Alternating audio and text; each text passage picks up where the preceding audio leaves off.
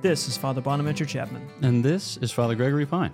And welcome to Godsplaining. Thank you for all those who support us. If you enjoy the show, please consider making a monthly donation on Patreon. Be sure to like and subscribe to Godsplaining wherever you consume, listen to, or watch your podcasts. Father Gregory Pine. It is You are a mathematician of sorts, or you were. You did mathematics when you were in college. You know stuff. You know the numbers, right? Yeah. What is your favorite mathematical formula? Wow. So I don't really know. What'd you like? What formulas did you like? You know formulas a lot better than I do, and you've that's made YouTube videos about them. So I would encourage you, gentle listener, to check out Father Bonaventure's physics and or mathematics formulaic video stylings. So I studied math at an undergraduate level. Yeah. And pretty good. I would say that I flamed out about halfway through. Real analysis broke my back. It was like that scene in Batman 3 when Bane picks up Batman and does the old over the knee. Yeah. So real analysis was like that for me because we had infinite resubmits on our homework, and there was no torture worse than infinite resubmits. Yes, for perfectionists at least, yeah. Well, yeah, I can neither affirm nor deny. So I wrote my undergraduate thesis on the golden mean or the golden ratio and fractal maximization, which sounds cool, but it was basically like I found this interesting sequence of numbers that when you divide them, they approach this interesting ratio, which is pleasant to look at. That's basically what it amounted to. Yeah. So you start with your Fibonacci sequence, 1, 1, 2, 3, 5, 8, Got the 13. pyramid going. Yeah, Yep. exactly. And then when you divide n plus 1 divided by n, this approaches more and more closely to like 1.6181 dot, dot, dot, dot, dot. It's a rational number, so the dot, dot, dot, dot indicates nothing, kind of like pi. Yeah. But I thought that was cool because there are a variety of things in the natural world which approximate this ratio. And it gets into everything like nautilus shells and the whorls on pineapples. It's just, it's an optimal spacing ratio. Yeah. And as a result of which, people find it pleasant to look at Yes. because our eyes correspond to the things as they ought to be. I have a fantastic story about this particular ratio. The golden ratio is when I was taking calculus in college. I was physics, so I had to take plenty of math with the mathies for a while. And the professor, our professor there, Professor Thompson, Dr. Thompson, he's probably not watching, but he was fantastic. Great professor in calculus. And he was having a window put in the front of his house. And the architect said, well, what dimensions would you like? And he said, how much tolerance do I get? Like, how many digits do I get to the tolerance? And he gave him the number, 3 digits or something, to decimals. And so he worked out the right ratio for this Fibonacci, this golden ratio, such that he said, when you're driving down my street, your eyes will be drawn to the front of my house. You won't be able to explain it because it'll just be a plain window, but there'll be something that draws you to my house. So, which is fascinating. This is not an episode about numbers and Platonism, but it is fascinating that these numbers, which formulas represent in some fashion the functionality of how numbers relate to each other, correspond to real world situations and reality itself. For me, the Schrödinger equation of wave mechanics. This is just a mathematical equation about sines, or if you want to do exponentials, if you're doing that way, and yet it describes the function of microparticles. It's just a bunch of symbols that have numbers involved in them and second-order differentials, and yet it describes how things move. And that's shocking. But it should be, right? But formulas have this way of commanding reality. Now, this episode is, dear listeners, this is a great transition, is about a formula change. And I don't mean Formula 1, nor a mathematical formula, but something very close to mathematical formulas, a sacramental formula, which is the mathematics of God's grace. Wow. Correct? So we are entering the time where there is a new formula of absolution. So if you haven't been to confession in years and you go and you hear something, there is now a new formula of absolution that will be used. It is coming into effect, of course, Ash Wednesday, and then it'll be mandatory to be used on Divine Mercy Sunday. If after Divine Mercy Sunday you hear the old form, it is still valid, but not listed. But you are still, sins are still absolved. So let's just stay right off the bat. You're okay if you hear the old one. Yep. But the changes were not made to the essential words of the absolution. But we're going to get into all of that. But with this, so with mathematical formulas describe reality, sacramental formulas. We're going to describe the realities of grace here. But I thought you might think, well, what's the big deal about formula change? In this way, we thought we'd talk about the absolution formulas or sacramental formulas anyway first, and then talk about the specific changes of the absolution formula and why it's a nice reminder to pay attention to this beautiful prayer. Yeah. So you are a jack of all sacramental trades. Thank you. Since you do Christology. I do. And sacramentology is just applied Christology. Wow. Right? That's what it is. Cheers. So walk us through what's the business of what's the point of having formulas? And by formulas, I mean words. The words involved here. What are the formulas in the sacraments for generally? Just as a reminder about the mathematics of God. So a sacrament, says St. Augustine, is a sign of a sacred thing that makes men holy. All right. So it's a peculiar kind of sign which causes by signifying. So we're not always accustomed to encounter signs of such a strong sort. But these are signs of a strong sort. So, for instance, you're driving down the road, you see a stop sign, you're like, interesting. A legislator or, the regime has commanded that I stop at this particular sign. But we know from experience that there are plenty of people who do not stop at stop signs. So it's a sign that suggests, right? And the suggestion is backed by a command or a precept. All right. But it doesn't necessitate that we would necessarily stop. Now, in the sacramental world, it's like you're living in the stop sign dispensation. And if you believe in the stop sign dispensation, then when you pull up to a stop sign, it stops your car, okay? It's not magic. It doesn't just stop your car, regardless of what you're thinking or what you're believing. You have to believe in the stop sign dispensation. But if you do and you approach the sign and you see it, right, and it's been validly erected on this corner, then it will stop your car. So sometimes in our debates with Protestants, we'll say, the sacraments aren't just signs, and it makes it sound like the sacraments are signs. Father Gregory, be clear. So we'll say the sacraments aren't just signs, and then we begin to think that the sacraments aren't signs. Yeah. When they are signs. They're just especially efficacious signs. So they're not just signs, they're signs that cause by signifying. So in every sacramental sign, we refer to like form and matter, and form and matter might be like language with which you are familiar. Like we'll talk about the human person is composed of form and matter, the form being the soul, the matter being the body, which is made to be a human body by the soul. So too in the sacraments, you have these composite parts. So you'll have the stuff of the sacraments, and in the case of the sacrament of confession, you as a penitent, you bring your sins, which you intend to confess. You bring your contrition, right? So a moderate sorrow and detestation for the sins with a desire for ongoing conversion.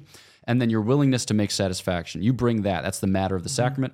And then the sacramental formula or form, it perfects that matter which you bring and makes for a valid celebration of the sacrament. So that would be, the absolution as it is provided. So it's these things taken together constitute the sacrament validly celebrated.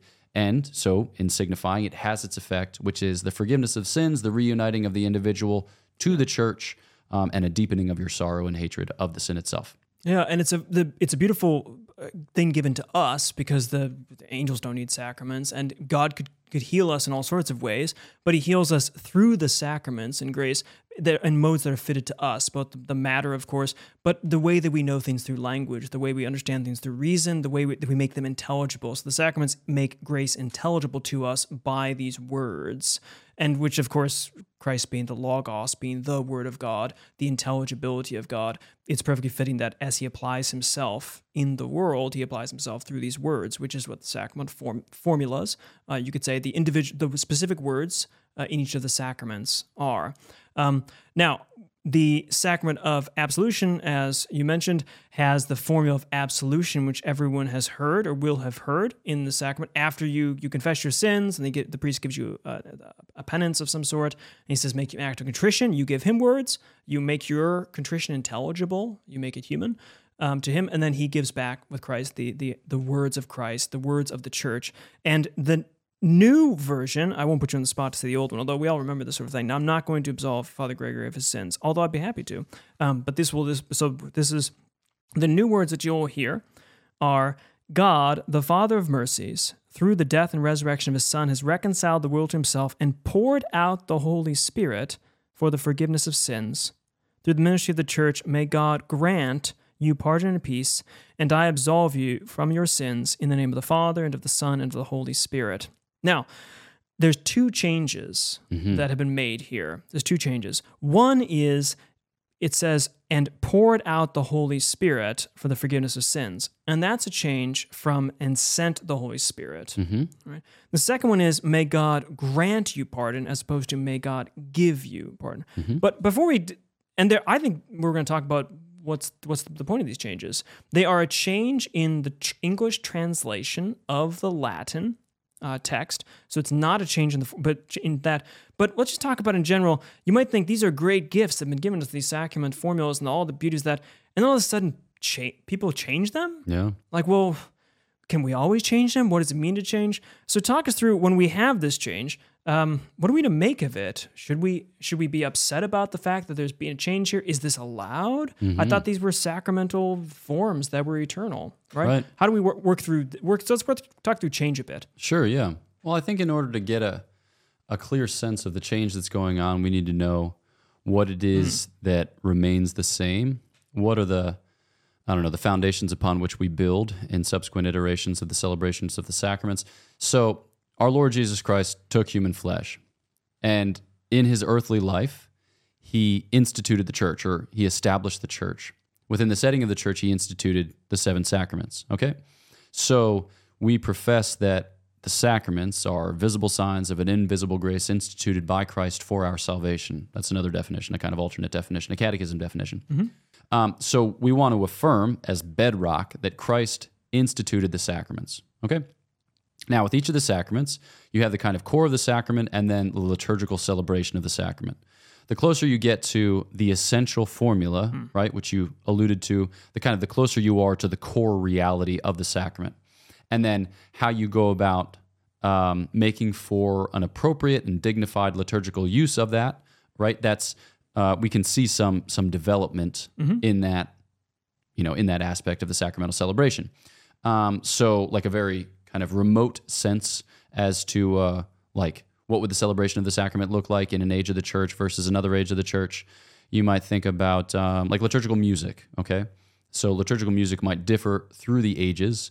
The Gregorian chant of the 7th century might sound different than the motets or polyphony of the 15th century. Both are dignified ways of framing the sacramental liturgy, but they are, while inspired by texts which are proper to the liturgy, there is some liberty, as it were, for expression depending on time and place and circumstances. And we shouldn't be concerned or surprised at this. And this isn't like saying, oh, well, stuff changed and therefore we're going to reason to why it's okay that it changed, like a rationalization for changing over time. But to remember that the sacraments are given to us in time and space and meant for time and space. There are no sacraments in heaven. There are no that for eternity. These are the things, this is the space that opens up this sacramental economy for us finite, infleshed, fallen creatures to bring us back to God in this time. Yeah. But they will close up. So they are meant for the time and space of our human existence here. And since our human existence changes in time and space, then the sacraments, of course, will have some modification. Humans have been humans since we were humans. We're different. Our cultures are different. We've developed certain ways. We talk in different ways. We have different arts. We have all this kind of thing. But essentially, we're still humans, same God, same people, same lands. There's more commonality than difference between this.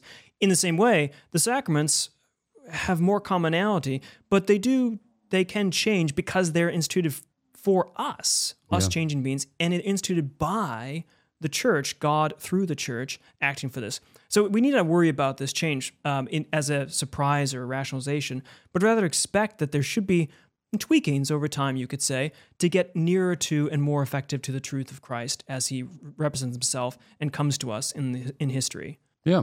So with the sacrament of confession, we observe certain developments in its practice, right? So the maybe 4th century penitential practice of a catechumen to be received into the church, or to a public sinner who would have committed a big sin like adultery or apostasy or murder, the way in which that person was reconciled to the faith would have taken a particular form, okay? So the way in which that individual dealt with sin or dealt with idolatrous worship or dealt with whatever, that's sin. The way that the person would deal with that would be often very long, arduous, and public. The practice of what we call auricular confession, so the confession of one individual to an ordained minister of the church, is a later development, or at least it's widespread practice. It begins in Celtic monasticism and subsequently spreads from there throughout Europe and beyond. So it's okay to observe a certain development. We don't have to fear that as if we were making the whole thing up. Yeah. Okay, so there are solid biblical roots for the teaching, and then we observe an organic development within the church's tradition, and that organic development doesn't fall afoul of what we understand by tradition, namely what's been taught always and everywhere, within the setting of the church's life and, practice. So when it comes to these particular changes, I think sometimes people are nervous about the fact that it's arbitrary, perhaps it's all made up, perhaps this doesn't actually dispense grace, and maybe Jesus Christ is just like, I don't know, Santa Claus. Yeah. So we can keep some of those fears at bay because we know that this is testified to in a way that's thoroughgoingly ecclesial. Well, and we can also... I dare say we don't want to become Mormons about the sacraments, such that we think that the formulas as they are, because one, they're in English, that they are handed down from on high, and that if you change any given one, like their tablets or something, no, remember they're created in the church, given by Christ through the church, through the means of the church, with the Holy Spirit, all of this. So it's a perfectly, this is how you'd expect this thing to happen sometimes. But we can pristine them or hold them as some Mormon direct revelation, but they're not that. The closest one might be the Eucharist. We have the direct words of Scripture there. I think that's on the baptism, I suppose. So they're there, but even their language shifts a little bit because they were in Greek, of course, and he was Aramaic. Any case, okay. We've talked about the sacramental changes and how they change. We talked about this is a change in the English translation of the Latin formula, and there's two parts to it. So I thought we just talk about the two changes and how they're helpful and how they to those who are penitents. As you're listening, you might be thinking, "What is my penance?" As he's speaking over this thing, but to pay attention to his words because it is a beautiful prayer. It not only does it affect the healing in you and the grace of the sacrament, but also those words make intelligible what's there. So the first change was we went from sent from the Holy Spirit for the forgiveness of sins. Now we're going to say, God, the Father of mercies, through the death and resurrection of His Son, is reconciled to Himself and poured out. So instead of sent the Holy Spirit, He's poured out. God the Father, through Christ, has poured out the Holy Spirit for the forgiveness of sins. What do you make of the moving from sent to poured out? Feel free to bring in the Latin if you'd like. I'd love to. So in the Latin formulary, it says effudit, right? So you can think of the word, the Latin past participle is effusus or effusion, right? So which is not unlike infusion, but fudere, that like root there means to pour. So what do you get with this that you didn't get with the other? Well, the Holy Spirit is sent. It's true to say that the Holy Spirit is sent. And we think here of the missions of the persons of the most blessed Trinity, that you have these Trinitarian processions. So the Father begets the Son, and the Father and the Son breathe forth the Holy Spirit. And these Trinitarian processions are the pattern of the Trinitarian missions. So the Son is sent into the world in the incarnation visibly, and the Holy Spirit is sent into the world visibly in the descent of the dove at the baptism, in the enveloping cloud at the transfiguration, in the Lord's breathing over His apostles in John 20 in the upper room when He says, whatever you bind on earth will be bound in heaven, whatever you loose on earth will be loosed in heaven. And then in Acts 2, with the descent of the tongues of flame over the heads of Mary and the apostles as they receive this outpouring of the Holy Spirit.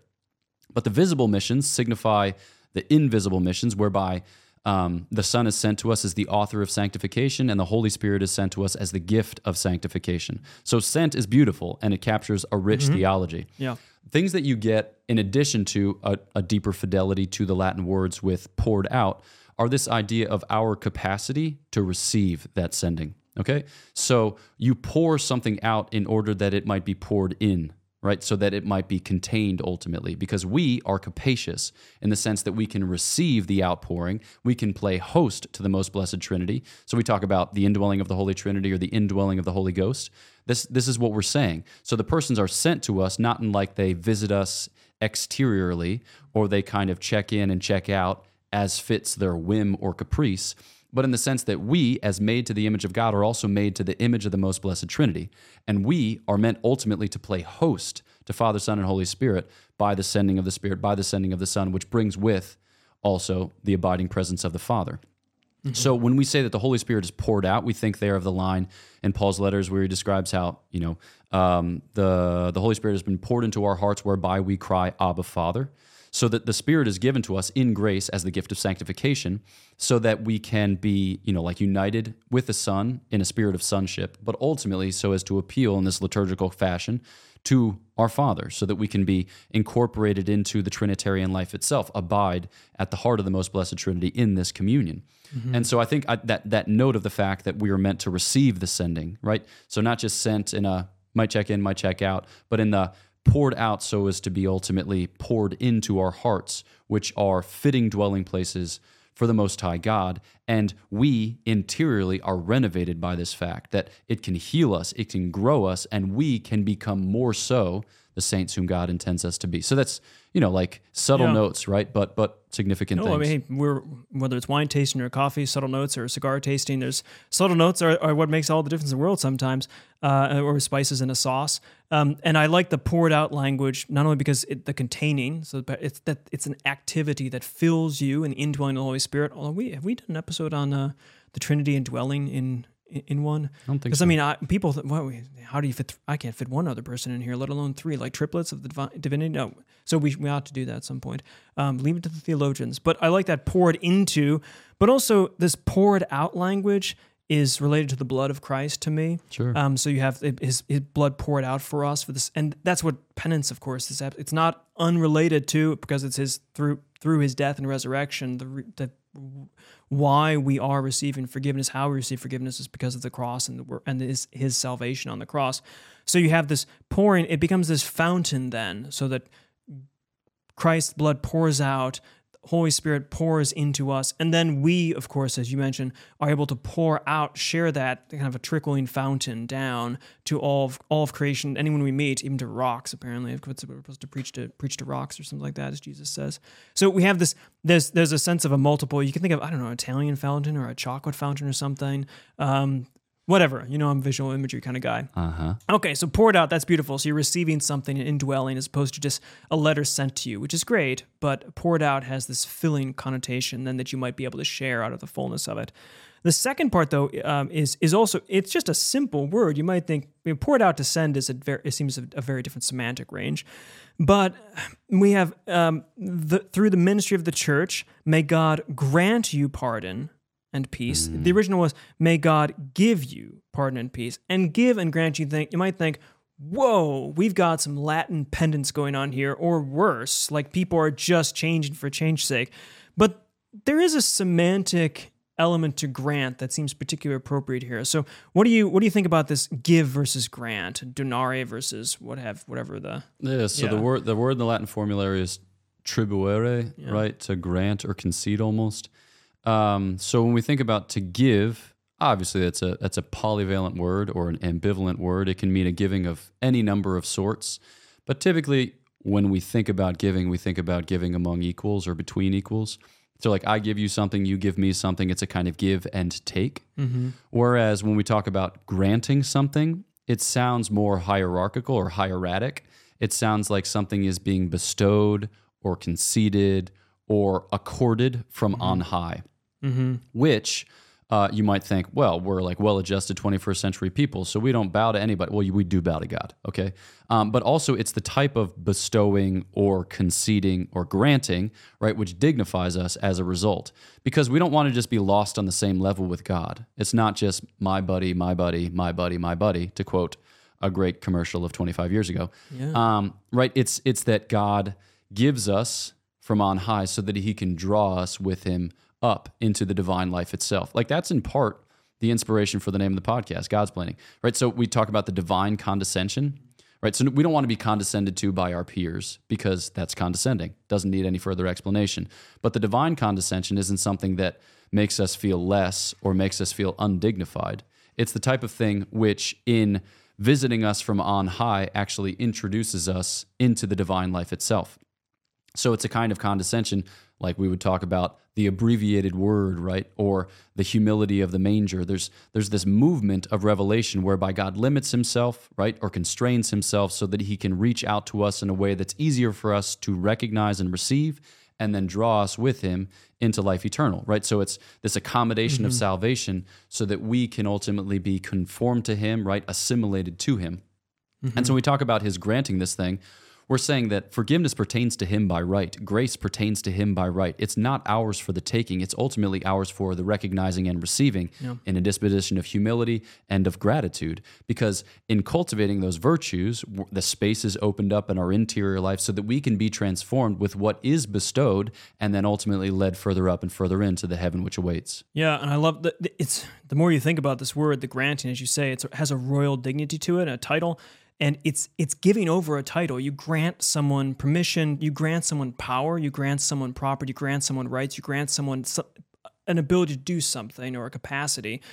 And that's what the forgiveness of sins is. It's a granting, a bestowing upon the sinner the ability to again worship the true God in the fullest form, because you've lost the grace through sin. And now you need to be recalled to your dignity as sons and daughters from baptism through the second plank, right? They talk about the second baptism as penance, is again washes of your actual sins and gives you the power to again worship, which is what baptism opens for you to worship the true God. So this granting is this bestowing from on high, something not merited, but something that we need in grace to be able to worship Christ in the fullest form, and that's the way. So the grant versus give, because again, yeah, we give people gifts and we exchange gifts, but you say, oh, I grant you this thing during Christmas. It'd be strange, but God grants us things because he's God and we are not. So I think it's a beautiful change. Now, in our last concluding minutes, you might think, wow, that's really great, but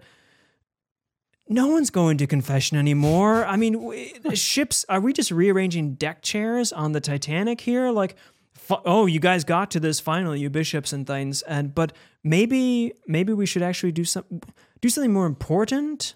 Like what's so big? Why do this? So what do you have to say to someone who has a particularly cynical reaction or thinks, well, fun to play words and all that, but no one's going to confession anyway, so it's just gonna be saying it to themselves between each other. Maybe okay. So my brief thought before sending it back to you is that.